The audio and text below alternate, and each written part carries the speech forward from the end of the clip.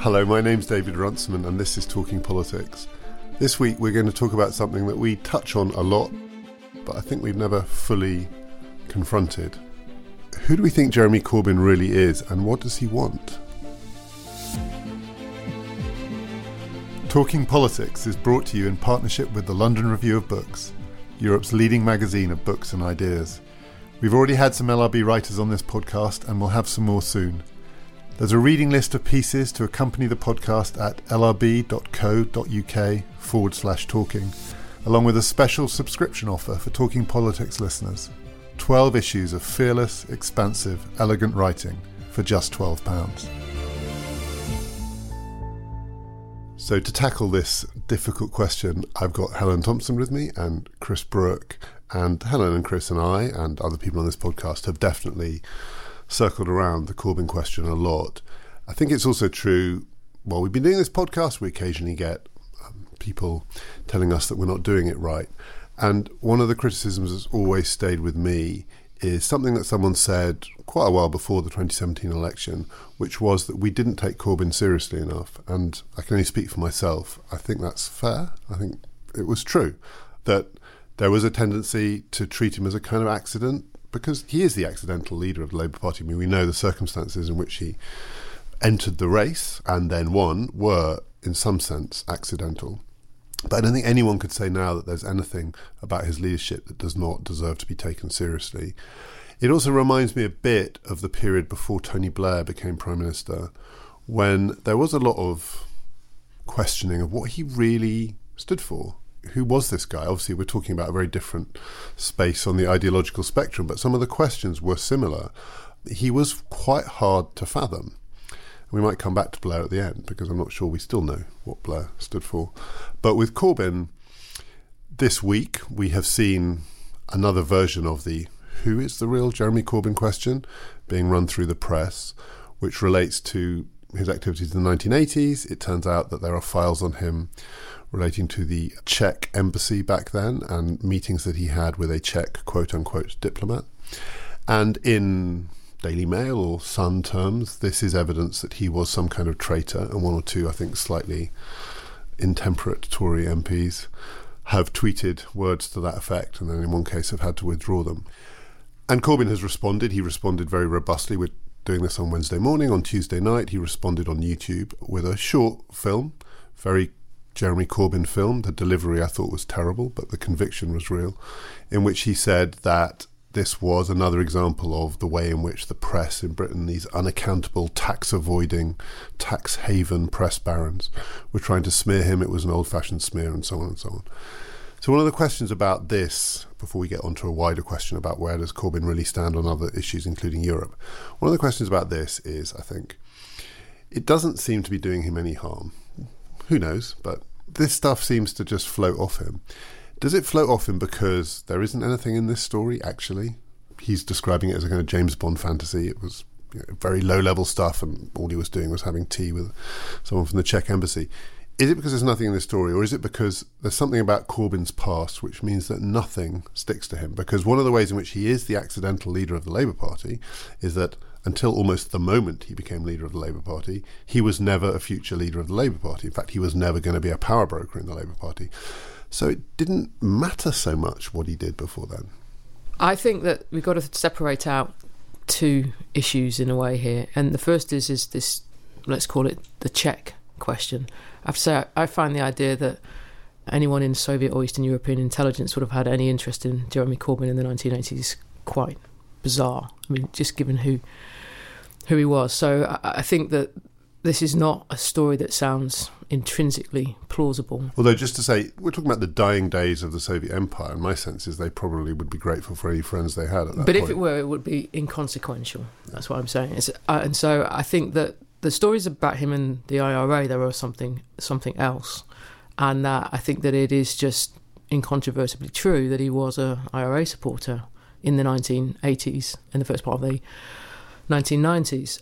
But I think the reason why none of it sticks is because the world changed really significantly in the 1990s, both in respect to the Cold War and in respect to the Irish question.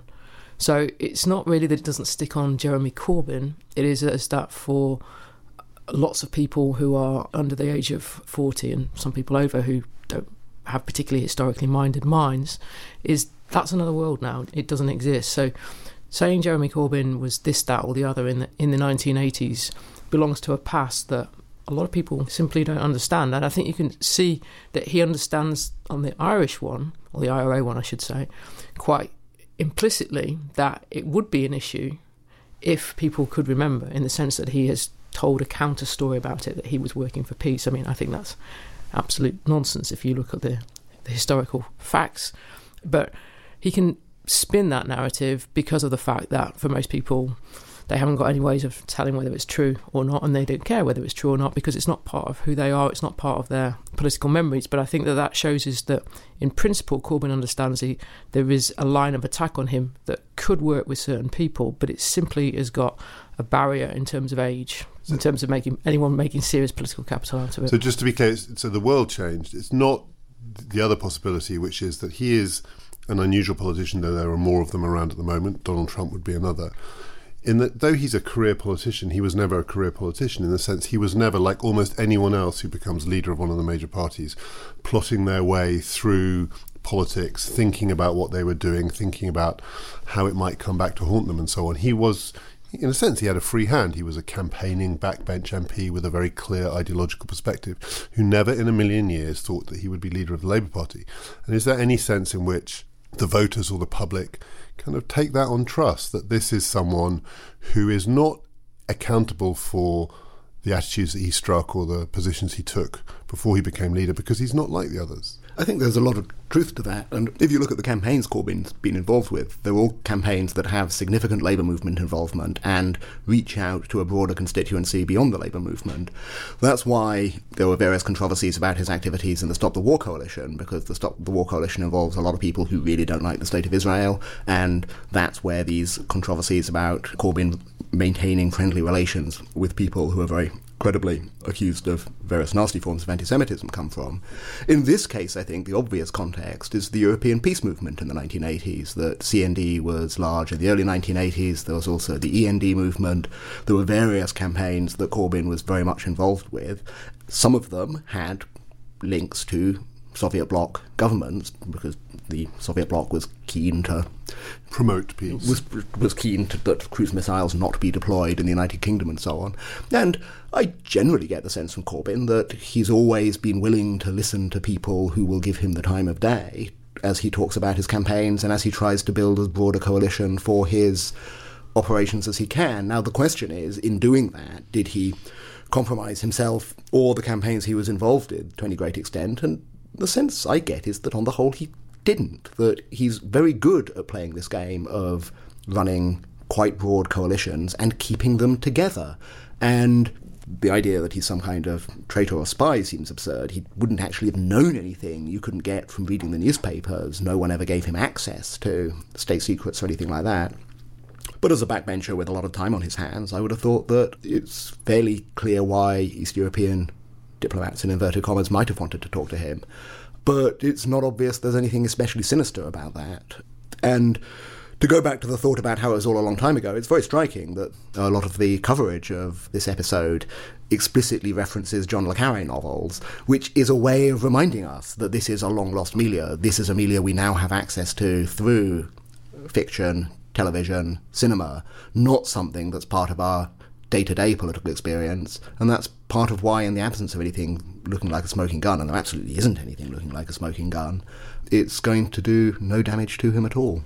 So in the press coverage there are sort of two modes to it. There is the headline tabloid mode about spies and so on, and then there's the sort of reflective or more reflective op-ed mode, which would be Matthew Danconi or Daniel Finkelstein, people like that, who want to say, well, it shouldn't be ancient history. The reason it matters is not because he might have been betraying his country, but because of the attitudes that it reflects, the deep sympathies that it reflects. This was a man who was deeply sympathetic to the Soviet project, and the Soviet project was a human and political catastrophe, and therefore it really matters that we think hard about the possibility of having as Prime Minister not someone who might have betrayed his country, but someone whose view of the world is so skewed from fundamental democratic values. Does that have any sticking power for either of you? I think it has sticking power with people who already think that. And exactly. That's the problem with politics at the moment. That's true of almost every argument on any issue. And I think that if you look back at who he was in those years, I think that he spent a lot of time on foreign policy questions and the Irish question. I was thinking about what my first memory of Jeremy Corbyn was, and I can't be really clear about these things, but I think it was when he was getting arrested for protesting about the Brighton bombing trial. And I was thinking, well, what else Which he described as a show trial. Going on at the time, around the time, there was a miners' strike. I don't really remember Corbyn in the miners' strike. I may have amnesia in this case. But he didn't really, in least in my memory anyway, he didn't particularly associate himself with the great domestic causes of the 1980s for the left.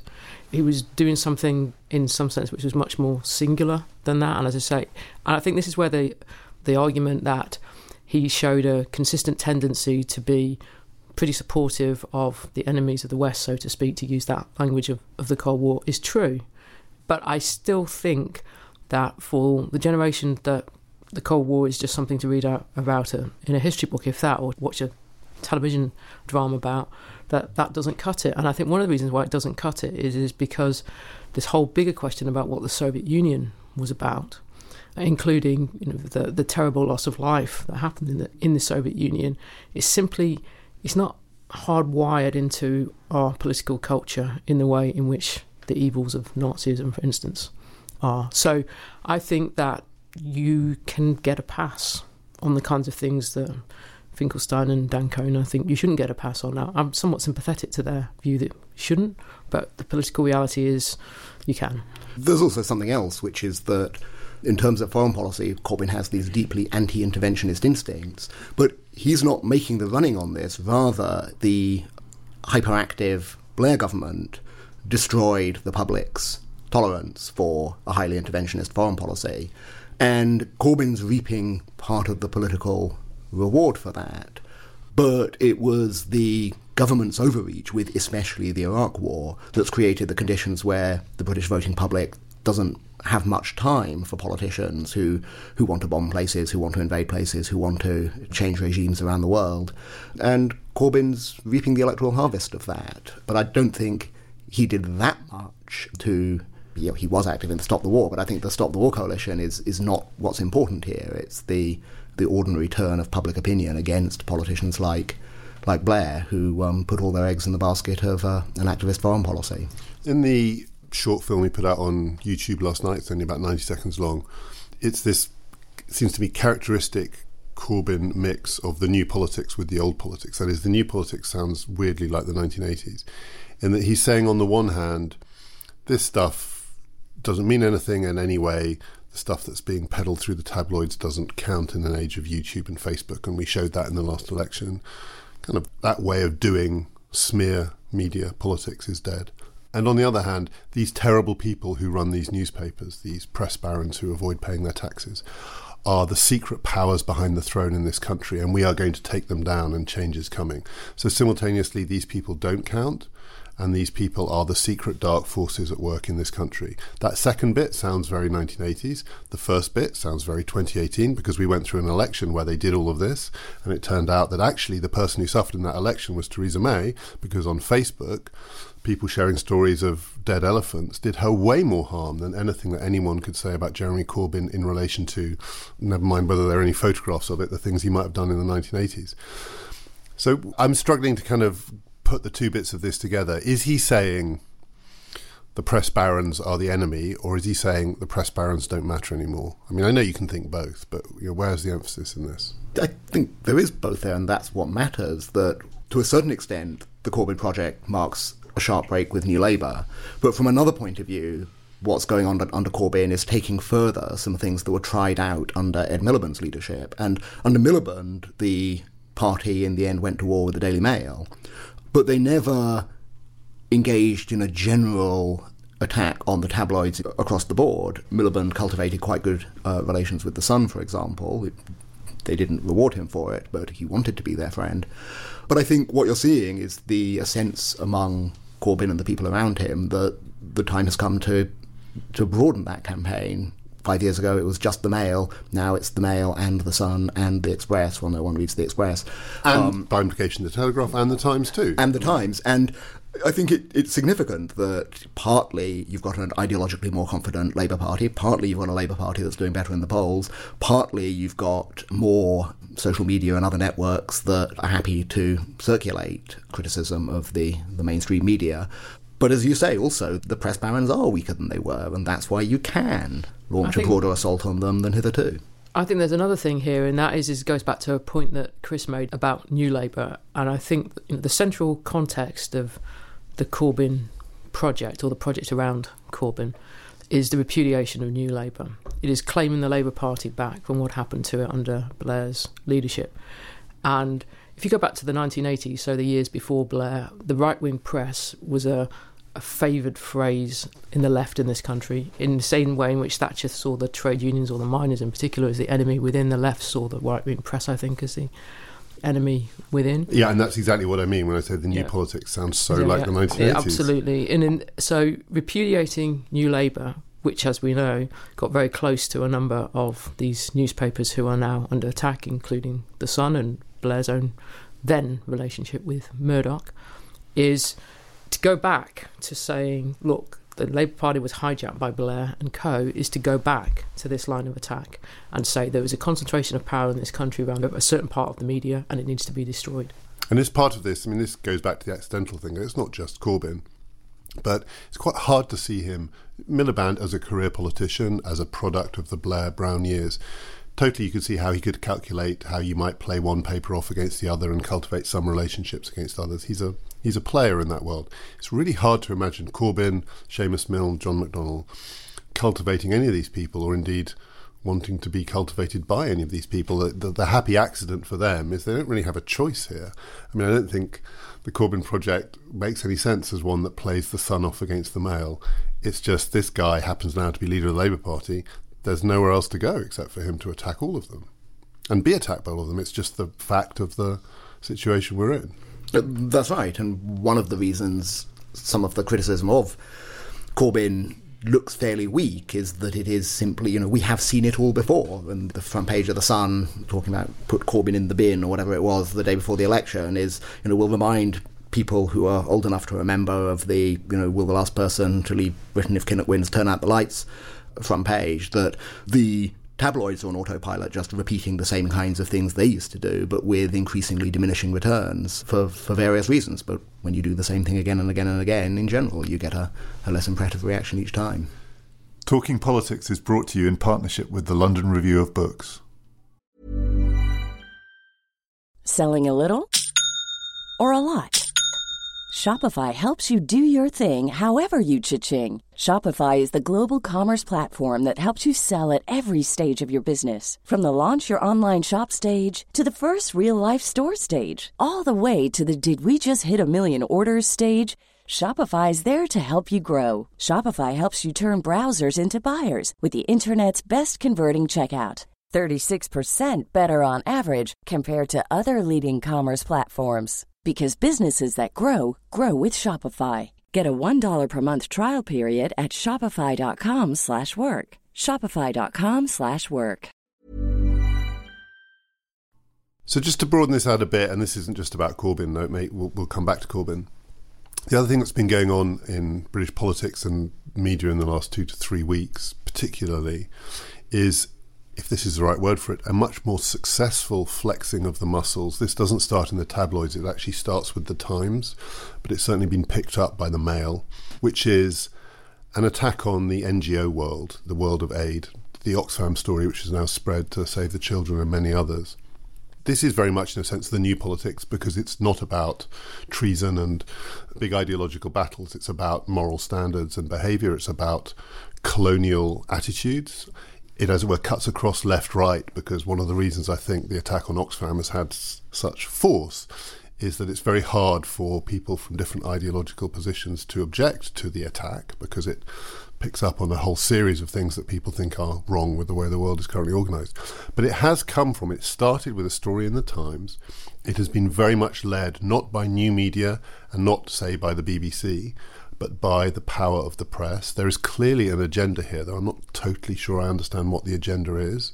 It has something to do with politics, and there is, between the Labour Party, but also not just the Labour Party, a kind of revolving door now between the NGO world and the world of parliamentary politics. So that the most recent version of this, the attack in the Mail on Brendan Cox, the widower of Joe Cox, and the terrible situation that he's found himself in. Tell me what's going on here, because this is not, in a sense, calling Corbyn a spy shows the weakness of old media. But this story has been a remarkable flexing of their strength, I think. My hunch is that and this is a guess, but my hunch is what they're going after is the government commitment to put 0.7% of GDP into foreign aid spending. That became Conservative Party policy when Cameron was leader of the opposition before he went into government. Peter Lilly chaired a review inside the Conservative Party looking at aspects of their overseas development policy. They cultivated very good relations with a number of the big charities who were involved in the consultations over this, and Cameron committed himself to that target, and he stuck to it right through the years of austerity, when lots and lots of Conservatives were all on board for austerity, but thought that the first thing you should cut is overseas aid. And I wonder whether that's the totem that's being assaulted here, that just as when we were talking about Corbyn a moment ago, it's a story of how the party detoxifies itself from the mess that it got into during the long New Labour period, and so symbolically you go back to a pre-New Labour politician. You have to go back to a politician from the 1980s to carry out that project effectively. Miliband couldn't do it.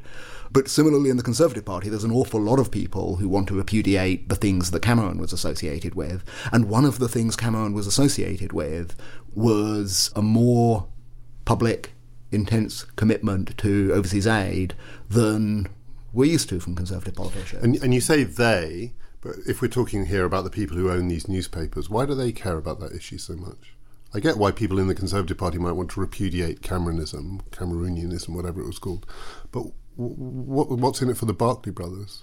It perhaps starts where Chris says, but I think it runs deeper, and my hunch is that what's going on here is that the Brexit supporting media class, though the Times I think is in a bit more complicated relationship in relation to that, understands that the anti-Brexit political class has been fighting back. I'm not sure that it's going to, in fact I doubt that it's going to win this battle, but it's been thinking that it's been establishing some momentum for itself around the second referendum. And I think that consensus between the Blairite part of the Labour Party, or indeed parts of the soft left of the Labour Party, as well as the Blairite part and the Cameron part of the Conservative Party, something like that, what Osborne now represents, was in pretty much the same position over this, both policy in regards to the non-governmental sector, the charity sector, and the revolving door aspect of it. Both the Labour Party and Cameron's Conservative Party were pretty close to Save the Children fund and had people in and out of those jobs. I mean, I think Brendan Cox himself went from working for Brown to working for Save the Children. And the photos today in the paper are of the now semi-disgraced former head of Save the Children and Andrew Mitchell, the former development secretary, the Tory development secretary. And so I think himself also disgraced. I think that attacking the sanctimony and to some degree hypocrisy around this is very much in the interests of the Brexit supporting media, if we're going to call it that. I mean, these are quite simplistic labels, and it's obviously more complicated than that. But this is a weakness, I think, of the political class that is very committed to trying to reverse Brexit, because underneath it is a can of worms about their own material self-interest in relation to the revolving door and the claim to moral sanctimony, sometimes in rather hypocritical ways that these kind of people represent. And that's what I was going to say. It's a theme that I often think about and have talked about a bit on this podcast, which is the reason that the Corbyn attacks don't work is that what really gives something like this teeth is to be able to paint people as sanctimonious hypocrites. And that's not what Corbyn is in relation to the former Soviet Union. He may be many things, but he's not a sanctimonious hypocrite about it. This is absolutely an attack on a form of sanctimony, and particularly elitist sanctimony, and that in our politics across the board, but doesn't matter from which side, it's the thing that... It's self-serving as well, but as I say, because of the revolving door aspect of it, it isn't even the sanctimony itself? It is, because it's... Or the attack itself, because the attack is self-serving. What I mean is that there is an element of the language of moral sanctimony to it, but using that moral language also has advanced the material interests of a number of people. So if I could ask one more question on this, and then I want to come on to Europe, and we'll come back to Ireland through Europe and back to Corbyn through Ireland. That's how it works. Is the Labour Party more vulnerable? So this, I think Helen's completely right. In a sense, this is an attack on the centre, whatever that is. But something else that's been rumbling through coverage of the Labour Party this week is in relation to what's a sort of small technical internal question about an election to a post within the Labour Party, the National Policy Forum, but an allegation of bullying, the bullying of a woman by a man, a trade unionist as it happens. And these kinds of allegations have mildly swirled around the Corbyn project from the beginning, and certainly these are the sorts of allegations that are fueling some of the attacks on the aid sector. You know, some of it is obviously the Oxfam case is a completely different thing, but some of the accusations against the chief executives, the male chief executives, to do with forms of sexism and also forms of bullying. In our politics, in the new politics, is the Labour Party much more vulnerable to, never mind who's a traitor or who was going to sell the country's secrets to the Soviets, is the Corbyn project actually more vulnerable to those kinds of attacks? I mean, those have been rumbling around the Corbyn project, but nothing has ever really stuck, and maybe that's because there is nothing to stick. But is the Labour Party vulnerable there? I don't think you can make a big deal out of things going on at a National Policy Forum event. This, for Labour people, is inside baseball, and it's very difficult to get a wider public much interested in these kinds of internal goings-on. And a bit of pushing and shoving in politics is not news. That's not news. And go back to the general election, part of the attack on Corbyn was about aspects of sexism, about not appointing enough women into top posts in the shadow cabinet, having some kind of boys' culture around him in the leader's office, and so on and so on and so on. And then women turned out to vote for Corbyn in large numbers. You're going to get a replay of something like that dynamic here, that there's going to be a lot of people, in particular associated with the Blair wing of the Labour Party, who will be loudly denouncing what they see as bad behaviour from some of Corbyn's supporters. But it is really unlikely to make much political capital, and the people who make loud noises will themselves be denounced for trying to draw attention to inner party ructions when they should be taking the fight to the Tories and so on. So I think this will be another replay of the stories we've seen again and again and again since Corbyn became leader. I don't think it's going to go anywhere, and I don't think it's going to dent Corbyn's popularity with women voters. I think that where it is going to have an impact, and I think you can start to see it already, is in the parliamentary party, because I think that there's a kind of uneasy peace between the people around Corbyn and the majority of the parliamentary party, who at best tolerate him. And I think that they will use the kind of incidents that happened at the weekend in internal manoeuvring within the party, and it may, over time, if we get accumulation of them, set off another, not necessarily full-scale rebellion. In fact, I don't think it would be a full-scale rebellion like we saw in 2016, but the uneasy peace that has broken out in the parliamentary party will become increasingly strained, I think, over this kind of issue. Presumably there is also the potential for this to get worse if we do move to that deselection phase of the Corbyn project. I mean, that there is the ideological aspect of that, but there's also the pushing and shoving aspect of that. And there must at least be the possibility that the inside baseball spreads a bit further if members of the parliamentary party get deselected, particularly women, in very hostile circumstances. I'll believe it when I see it. The amount of froth and hysteria surrounding everything to do with momentum set against what's actually happened, the gulf is so vast.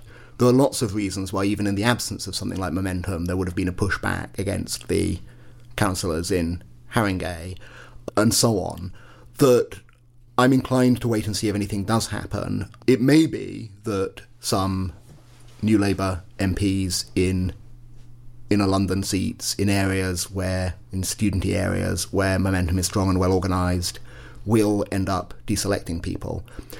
There's nothing really in the grand scheme of things that should concern us about that. That's to say, it's completely normal in America that politicians should fight a primary before they fight the general election. It seems weird that there should be an automatic entitlement for politicians to get the nomination to fight for their seat again. This is an ordinary part of democratic politics that you select your candidates. And I don't think deselections are likely to be extensive. And then we'll see one or two very high-profile cases where people start flinging around charges that people are being targeted for bad reasons or because they're women and so on. And some of those will get very messy, and these are the kinds of political contests that do get very messy. But we've had so much froth and hype about what these momentum revolutionaries are going to do that I think there are very strong reasons for calming down until they actually do anything, because so far they haven't. I think that this has got a bit more potential than Chris thinks, and I think that it's particularly on the question of women's position in the party. Now, I think that some of the times that this can get bound up in what Chris would say is quite reasonably in a way, particularly over Haringey, was a kind of hysteria, near hysteria anyway, about momentum, and what seemed pretty legitimate criticisms of the Haringey Labour leader would turned into being a priori misogynist.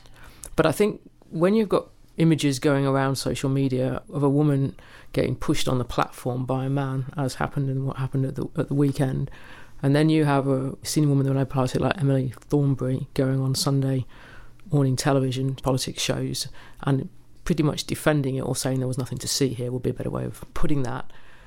And you put this in the context of some of the remarks that John McDonnell's made, is over time it kind of opens Jeremy Corbyn and the project around him up to the same charge of hypocrisy, that he's very keen on attacking other people over questions about the treatment of women, and that inside the Labour Party a different set of standards apply.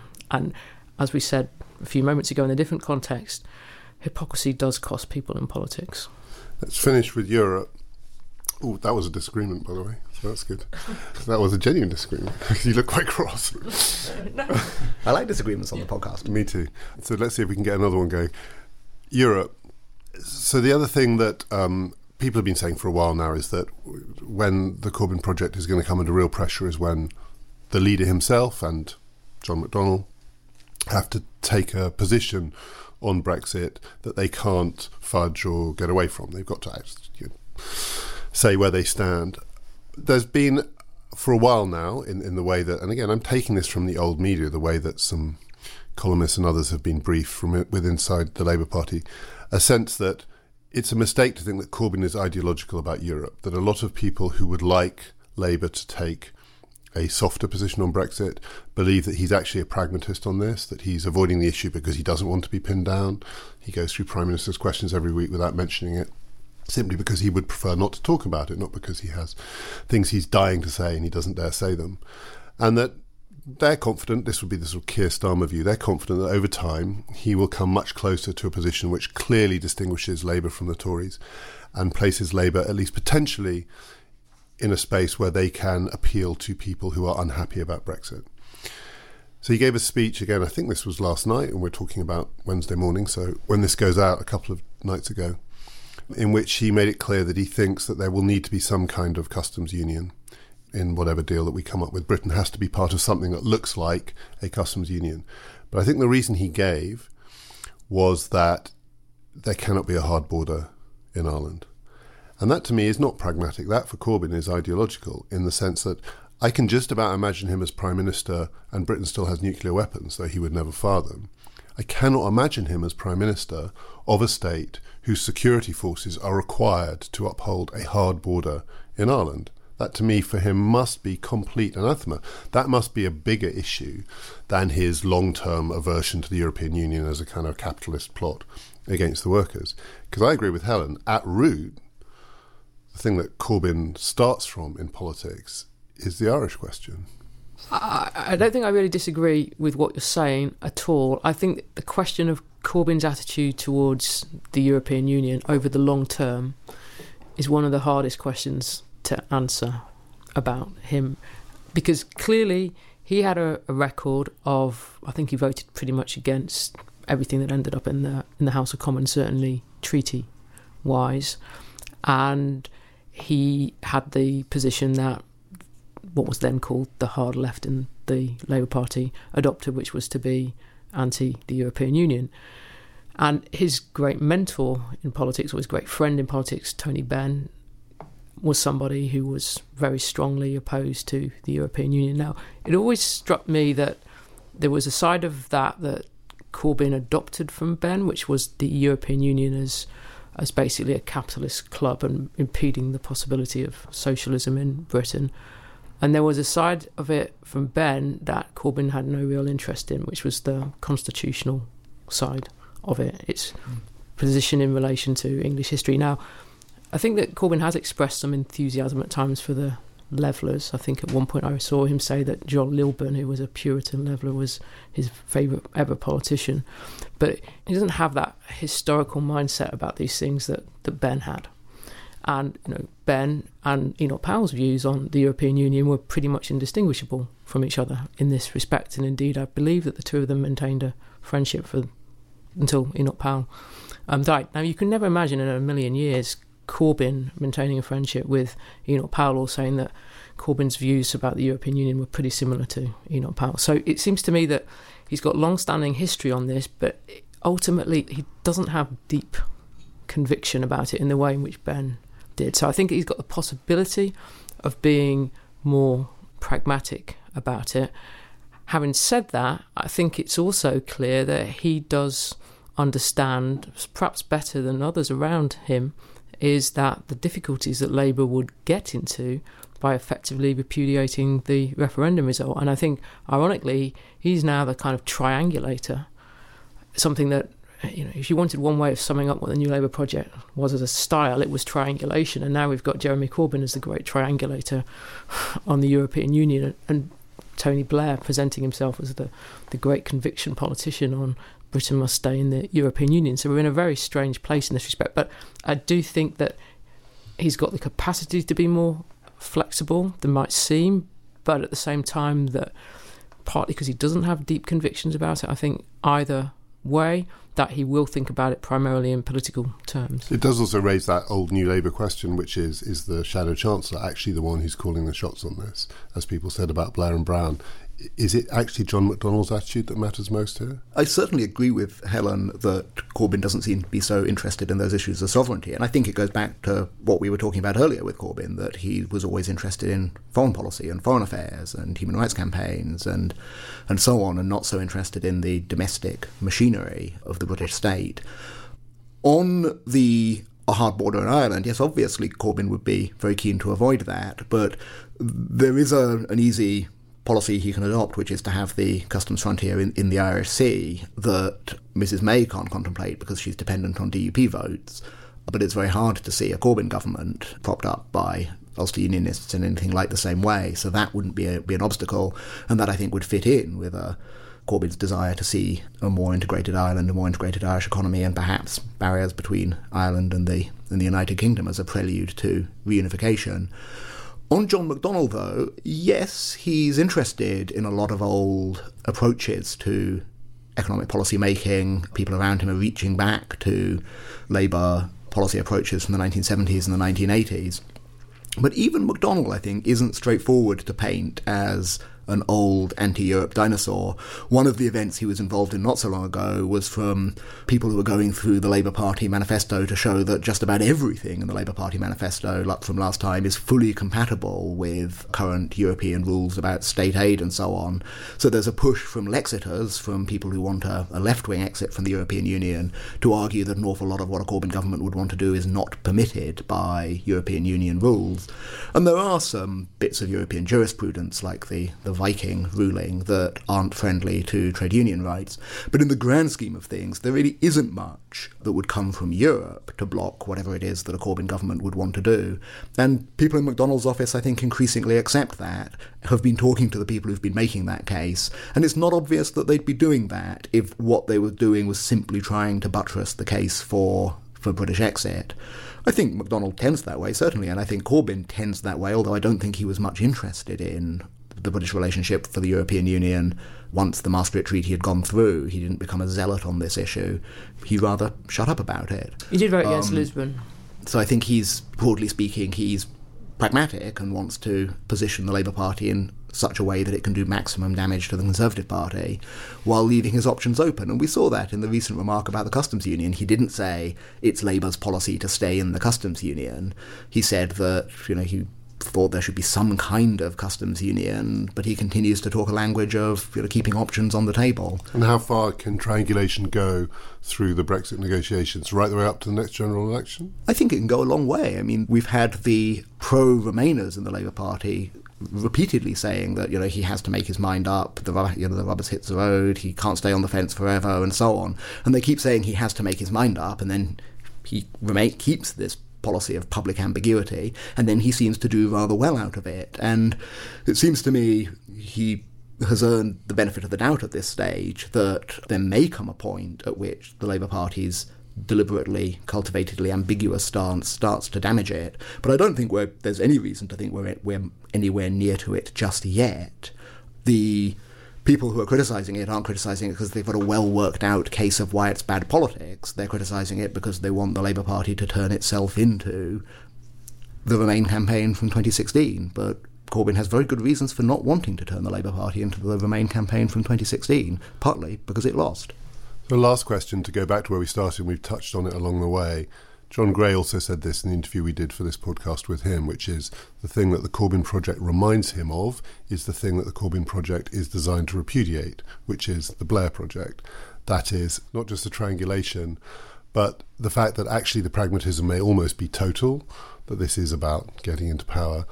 The other bit of it, the bit that reminds me of the Blair project, is that though Corbyn no doubt once was, and maybe still is, an ideological politician, he doesn't talk the language of ideology.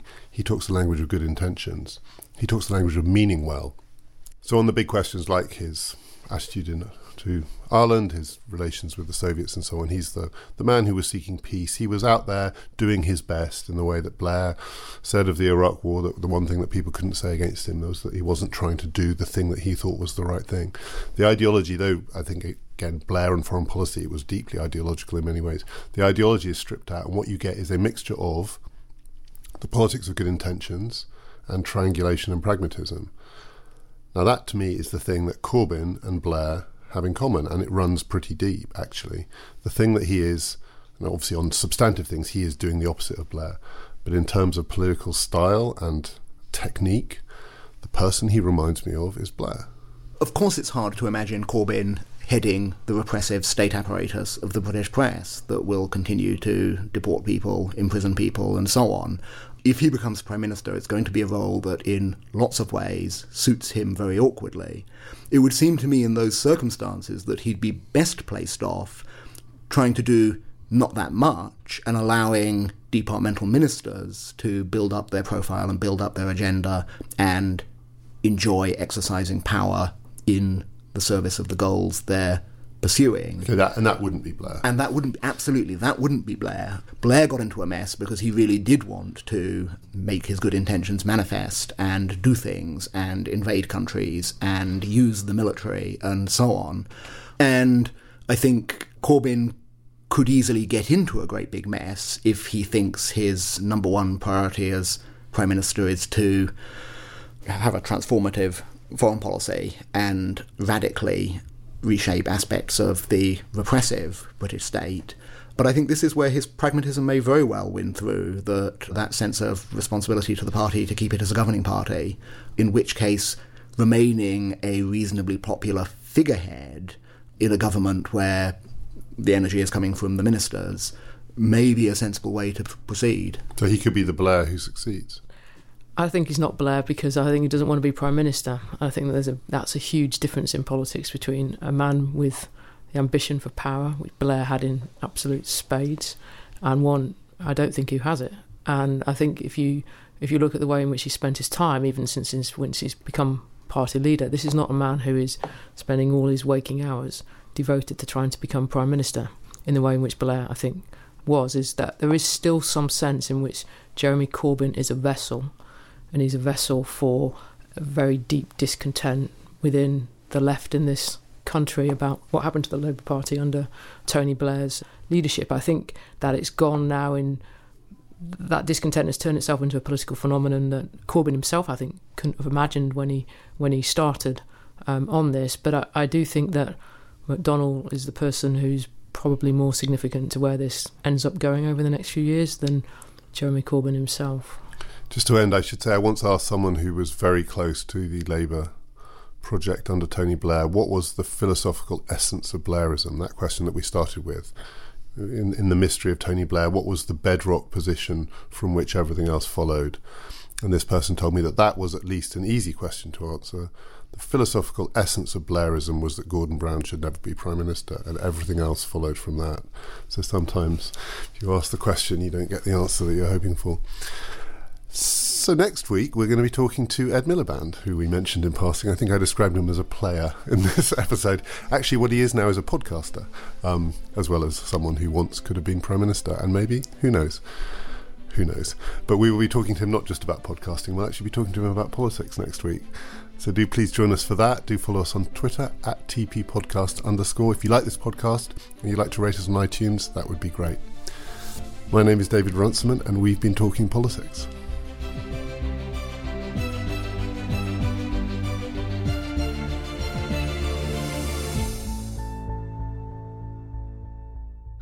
Come on to that. I would love to. I don't suppose he kept a diary. I mean, even had a diary of when he was doing when. But his schedule of the 1980s must have just been a demonstration, a meeting of some small number of people in the House of Commons, and writing speeches for the Venezuela Solidarity Campaign. Yeah, they don't write themselves. Actually, after a point, they do. I think there's a bot for that now.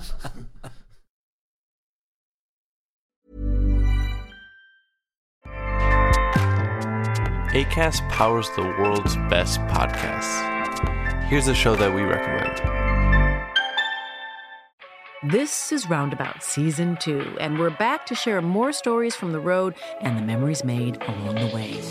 We're talking rest stops. If we're stopping to get gas, you will be timed. You will be for sure. Misguided plans. I grew up in the city, so I have a healthy fear of real extreme darkness. This was like wilderness. A lot of laughs. Y'all weird, but you were different. Like, you were real different, bro. I can't really put my finger on it. And so much more. Just goes to show that unexpected things sometimes are the best when it comes to a road trip. Roundabout Season 2, presented by Nissan, is live now with new episodes rolling out every Thursday. Listen and subscribe wherever you get your podcasts.